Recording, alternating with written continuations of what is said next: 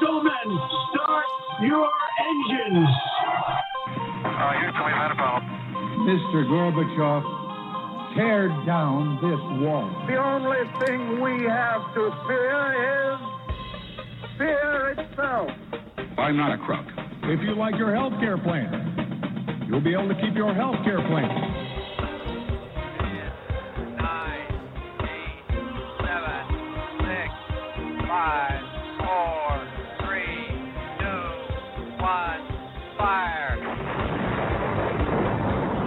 You're listening to Jim Paris Live, your source for the latest news on money, politics, prophecy, and preparedness. And now your host, the editor-in-chief of ChristianMoney.com and the author of more than 30 books, Jim Paris. All right, hello, everybody. Welcome to the broadcast. It is the week after Hurricane Ian. It's sort of like everything's getting back to normal. And it's amazing how resilient people are. And this area is. I was up in St. Augustine yesterday walking around, and I expected, honestly, to see a lot of businesses closed and to see a lot of damage. And other than seeing a really nice sailboat beached that was pretty destroyed, which was sad to see that, I didn't really see any damage. It looks like everything's been cleaned up and pretty much everything was open in St. Augustine. So that was really neat to see. I had a really great day yesterday, and everything here in Palm Coast seems to be back to normal as well. A lot to get into in tonight's news, but I want to start with probably the most disturbing story. And I have to tell you a little bit more about the backstory of being banned from YouTube. YouTube went through my channel, and they were really stalking me for several months, taking down videos. And in particular, anytime I talked about the mark of the beast, they would take that video down if that was anywhere in the title. And I thought that was kind of odd, right? Because I know that they're really looking out for people giving election misinformation and misinformation about COVID, quote unquote, what they consider to be misinformation about those two topics. But why the mark of the beast? Why are they stalking my channel, taking down any type of video where I was discussing the mark of the beast? And I find this very interesting and disturbing. And if you're not convinced that there will be a mark of the beast, you got to realize what happened this week if you missed this in the news. So PayPal, the online payment portal, came up with a scheme this week that they announced, which would fine people something like $2,000 or $2,500 for sharing misinformation online. And I love how they describe this. All these portals do the same thing. They have this phrase of sharing misinformation. And then, of course, they are the ones that get to decide what is and what is not misinformation. So this is what they announced. And it got a lot of media coverage and a lot of criticism. And it turns out now that they've reversed course and they're not going to do this. Well, we already know that PayPal has taken away people's accounts because they disagreed with the information that they were sharing online. And here's what's disturbing about this. On the one hand, you can almost understand it, I guess, intellectually on a certain level. If, let's say, you're on Twitter and you share something on Twitter and Twitter doesn't like it and they take down your post or they take away your account. As unfair as that seems, at least there's some kind of a connection between what is happening. If Facebook sees something you post, they don't like it, they take it down or they take away your account. At least there's some kind of a connection there, right? But the idea that PayPal can basically police your entire life, and if you do something or say something that violates their policies, that they're going to take away your PayPal account, seems very, very draconian to me, very 1984, if you will, and really seems like the beginning stages of the mark of the beast. You won't be able to buy or sell unless you take the mark of the beast, the mark of the Antichrist. And this is the kind of thing where it really threatens our constitutional rights, the right to have free speech. And I was listening to a libertarian show last night. And they seem to have this sort of Pollyannish view that, well, if PayPal bans you, then you just go out and you find another platform. And I really think that Trump missed the opportunity during his first term, and maybe in his second term, he'll have a chance to address this. But these companies have created literal monopolies. I mean, there is really about 7 or 8 companies that control the entire internet.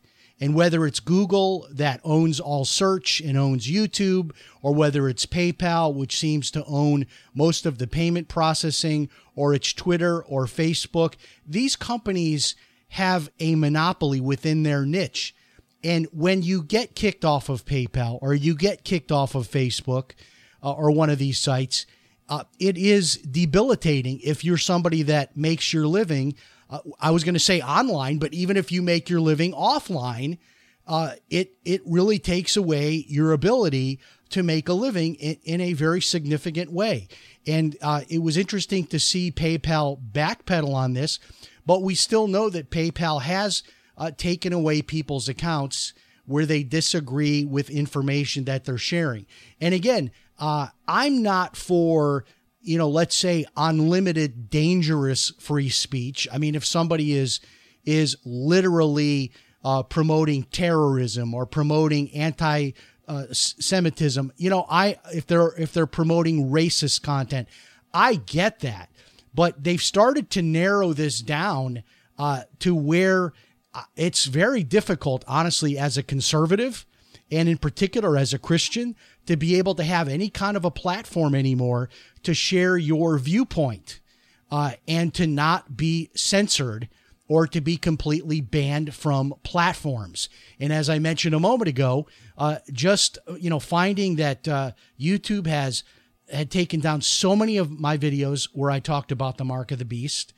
That is my religious belief, that I believe in Bible prophecy, and I believe at some point there will be a mark of the beast as described in the book of Revelation. I believe that, and we're already seeing a precursor to that. This whole idea of, controlling people through these kinds of punishments, so-called, social credits and so forth. This is happening already in China, and it's now happening here in the United States. And I really, really hope that if Trump or someone like a DeSantis does get back in the White House, that this will be addressed, because these companies like PayPal are almost like utilities. It would be like back in the day, somebody turning off your phone line if they didn't like what you said to a friend during a phone call. This is the same thing. These are utilities. There's about really less than 10 of these companies that control the internet. And Trump really, he promised to take on these companies, and he really did not. And I think it was a missed opportunity.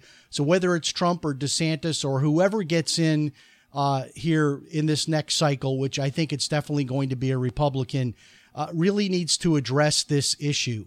And I'm personally researching. I know DeSantis did something here in Florida with social media and going after these guys for banning people. And I'm really curious to look into that to see how that might apply to my personal ban from YouTube. But this is distressing to see this. And PayPal did back down this time.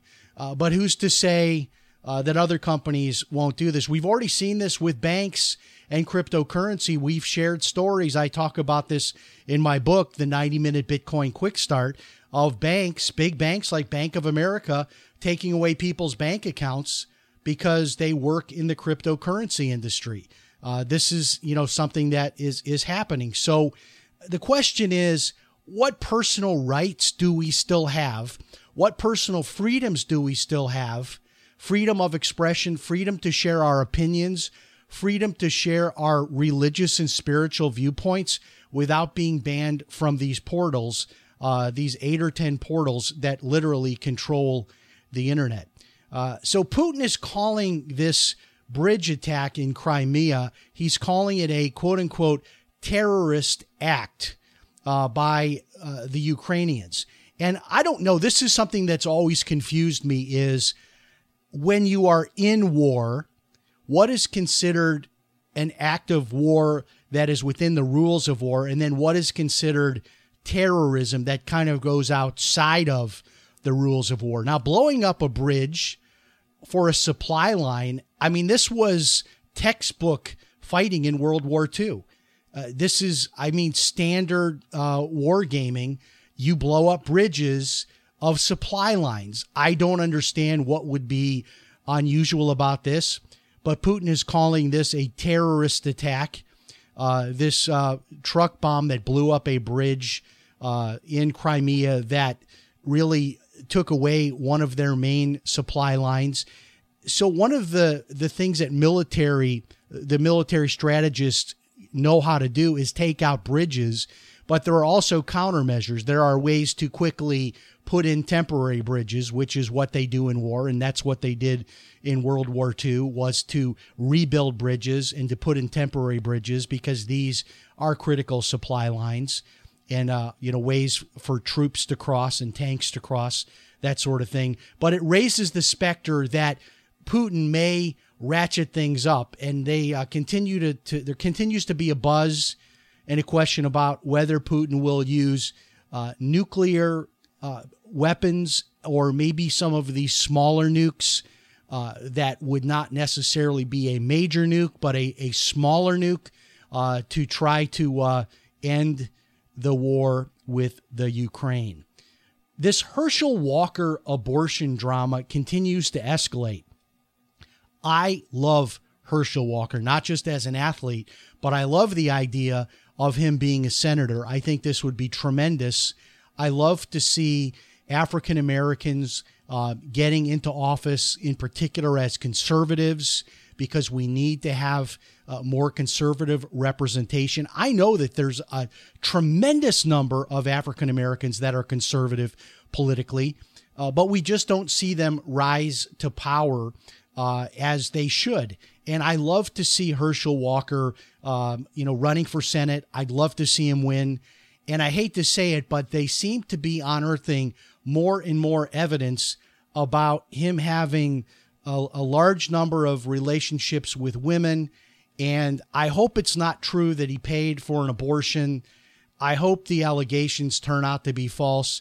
But man, are they going after him? And it's almost like every day another shoe drops. There are now texts that seem to support somewhat the idea, at least, that he had a relationship with this woman, maybe even a child with this woman, that is now claiming that he paid for a past abortion. I said this on my social media this week. I hope it's not true. I love Herschel Walker. I'd love for him to turn out to be the man that he appears to be and to get into the Senate. But I'm concerned about some of this information. And again, just hope and pray that it's not true and that he does have a successful Senate run. Well, there's more buzz continuing about Ripple XRP. I read an article today about Ripple suggesting that it has presently one of the strongest crypto charts of all the cryptocurrencies. And it is doing well, back again a little bit above 50 cents. And I'm actually considering putting some new money into Ripple at this price level. And there's a lot, we talked about it last week, there's a lot of people talking about this Securities and Exchange Commission litigation and whether or not that could be getting wrapped up soon. And if it does, what that means for the price of Ripple. Could it go to, as I mentioned last week, an article suggesting Ripple could quickly go to $20.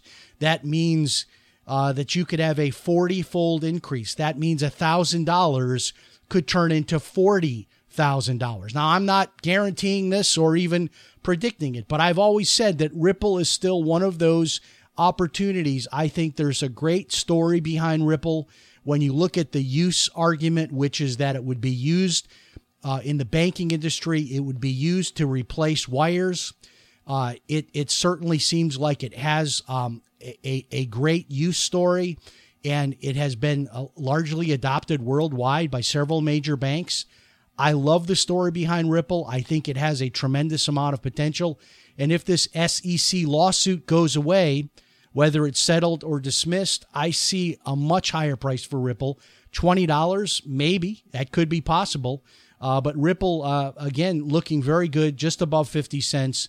And the article today I was reading talked about how strong its technical chart looks presently.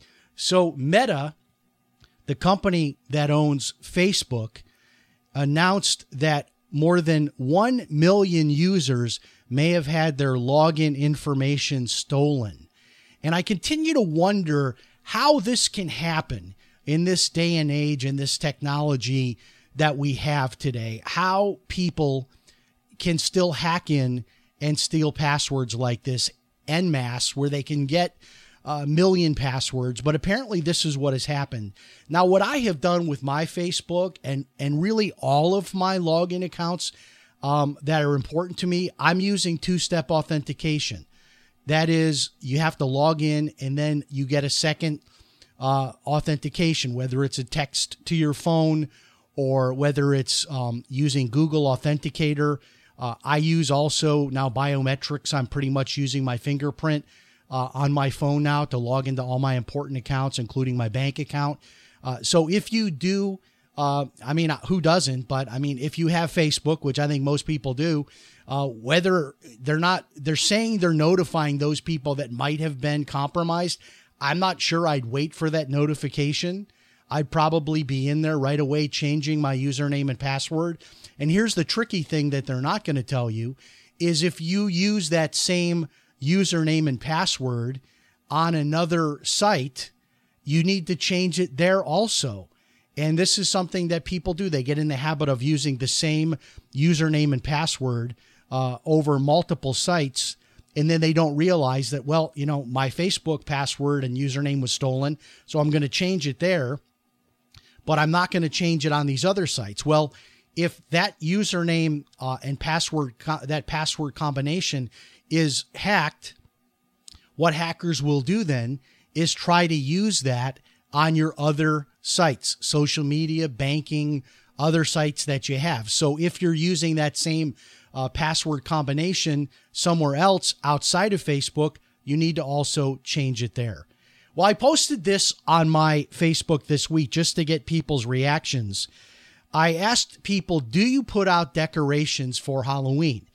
And I got, a variety of answers. Largely people said, no, I don't decorate for Halloween. I do have fall decorations, but a lot of things have changed. I remember my mother growing up in Chicago. She was big into decorating for every holiday. So for Halloween, she put up all these like little paper skeletons in the windows and pumpkins and things like that. She was always one to go over the top and decorate. And we always dressed up, for Halloween. We were characters like Batman and Superman, things like that. It was a very harmless holiday for us as kids. We could walk literally blocks away from our home and trick or treat and get candy. And there was never any worry that we might get a razor blade in a piece of candy or be poisoned. We just trusted people. And a lot has changed. And I think Christians in particular have decided that Halloween is Satan's holiday. And I don't really disagree with that. But I also think that you can take Satan's holiday, Halloween, and you can celebrate it as a Christian in your own Christian way. And a lot of churches have come up with fall festivals and trunk or treat and other alternatives to quote unquote Halloween. And I certainly think that's okay, but I'm curious to get people's feedback. Send me an email, jim@christianmoney.com. What do you think about Halloween? Do you decorate at all? Do you put out anything special for fall? Do you let your kids dress up and go get candy or not? What's your thought? What are your thoughts about your church doing an alternative type of an event for Halloween, a trunk or treat or a fall festival? I'm curious to get people's feedback on this because it seems like, I don't know, in more recent years, maybe since I've been an adult, it seems that Halloween has become more of a controversial holiday, in particular for Christians that are recognizing really the origins of it and wanting to stay away from it. But I'm seeing, like when you go out to Home Depot, a tremendous amount of decorations. And I read the other day that second to Christmas, people spend the most on Halloween for decorations and other items, candy and everything else. Halloween is the second most expensive holiday of the year, which I would have never guessed that. Second behind Christmas. And people, I've got a neighbor just on the street. It looks like they spent maybe $1,000 or more on all kinds of giant things on their lawn that glow and blow up. And, they've got just a whole big presentation on their front lawn themed around Halloween, including some pretty scary stuff. They've got like a Jason with the hockey mask and a knife at their front door. Some people really get into Halloween, and Home Depot is all decked out with all the stuff you can buy for Halloween. And I was there last week buying wood to fix my fence, and they've already got all the Christmas stuff out, all the Christmas trees, all of the tacky Christmas stuff. Like they've got a big giant Grinch. They've got all the big blow up Santa Clauses and things that you can put on your front lawn. And a lot of people, including me, have gotten away with just buying one of these little laser light deals where you put this out in your driveway and then it puts the laser lights on your house. And that's probably what I'm going to do again this year, is use the laser light thing instead of putting out any lights.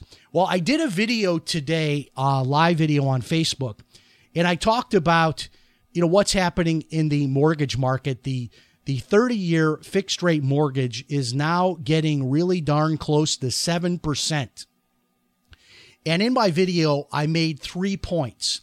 And I want to just review that here with you because I know not all of you get my live videos on Facebook. So with interest rates getting close to 7%, 3 things to think about.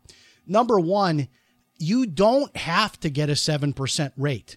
There are ways that you can get a buy down, that is paying money up front to get a lower interest rate. And one of the really creative ways to do this, if you're buying a home, is to, instead of having the seller discount the price of the house, have them contribute maybe $3,000 or $4,000 towards a buy down on the interest rate. That's one great thing you can build into a real estate contract to make a payment more affordable and to get you closer to 6% instead of that 7% rate.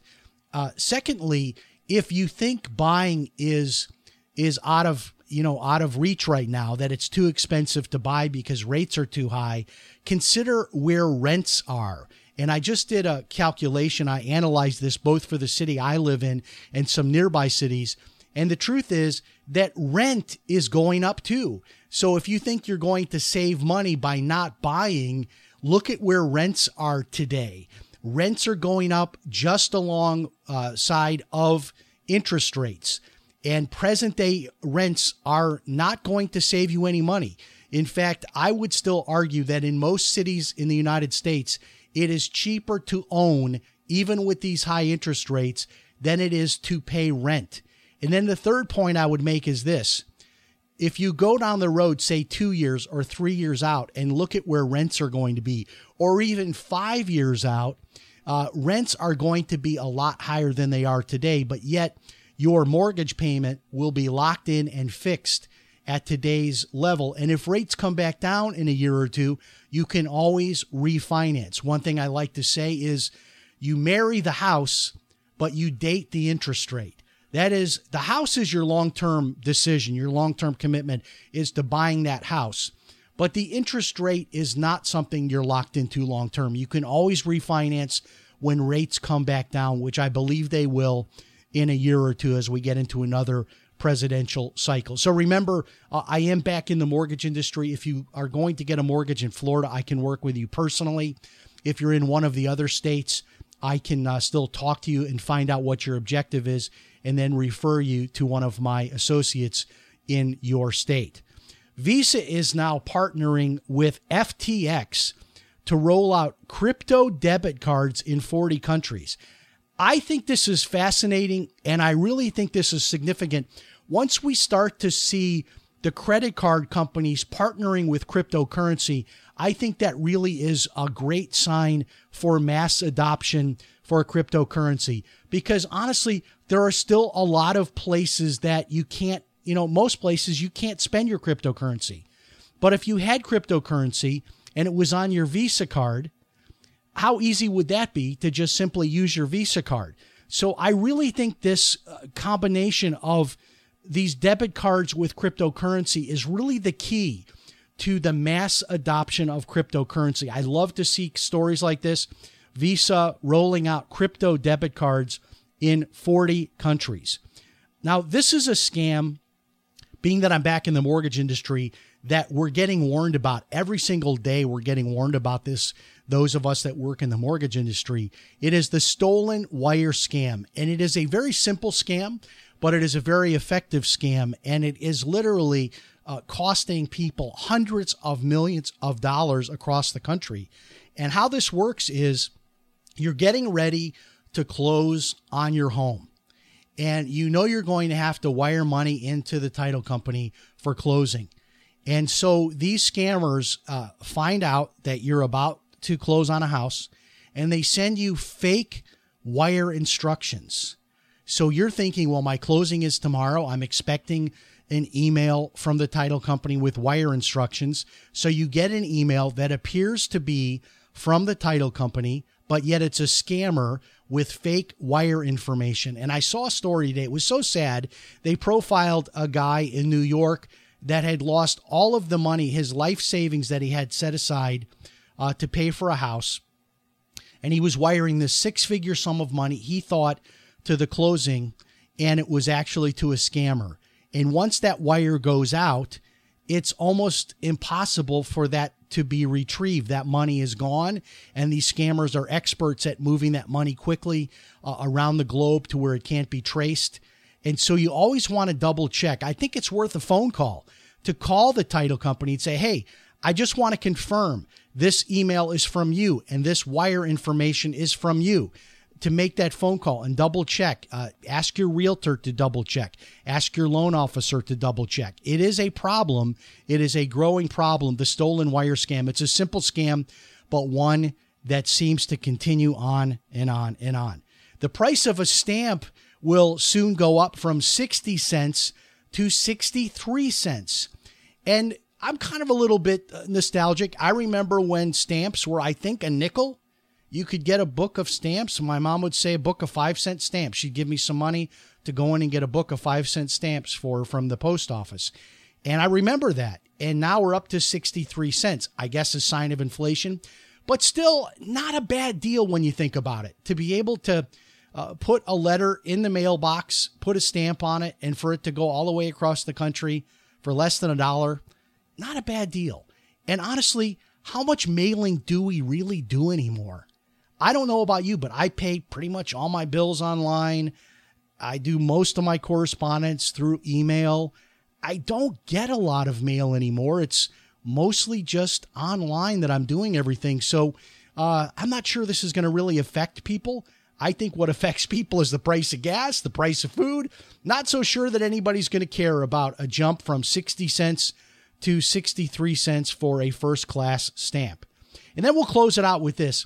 Why are reverse mortgages hot again? I was reading an article this week about the new season of Blue Bloods, which I love, and Tom Selleck, who I love. And there was sort of a little bit of a jab made in the article about Tom Selleck being a pitchman for reverse mortgages. And for those of you that follow my blog, I wrote an article about that. And I also shared how my own mother got a reverse mortgage 17 years ago, and I recommended she do it. And had she not done it, she wouldn't be able to live in the house that she lives in today. And so I've said for years that reverse mortgages are right for the right situation. They're not for everybody, but reverse mortgages are getting to be very hot right now because the price of homes are going up and the cost of living is going up. And people have a lot of their wealth tied up in the equity in that home. And if you can turn around and convert that equity into a monthly cash flow or a lump sum of money, why not consider that? Especially if you're, older, in your older years and you're struggling financially, a reverse mortgage can really be a great option. And there's so many different ways of structuring it, whether it's getting a monthly check, whether, even if, let's say you only owe let's say a little bit on your mortgage now, maybe you've paid it down and you only owe like maybe 40% of the original balance, you could still get a reverse mortgage. It doesn't have to be totally paid off. So there's a lot of different ways of structuring it, and you can even structure it so that your family still gets an inheritance. There are ways of putting aside some of that money, buying life insurance, other things that can be done. One of the things that very popular that I can also help people with are reverse mortgages. If you're in Florida, I can help you with a reverse mortgage. If you're in one of the other states, I can refer you to one of my associates that is licensed in your state. And reverse mortgages might, they are a good idea for the right situation. They might be for you. They might not be for you. But if you've got a lot of money tied up in your home, a lot of equity, and you're struggling financially, something to take a look at. Something that I like, again, for the right situation. Hey, thanks so much for joining us. Great to be back with you. Remember, on Sunday nights, I'll be here for you every week. If it's Sunday night at 9 p.m. Eastern, it's Jim Paris Live. God bless. We'll talk to you next time. So long, everybody.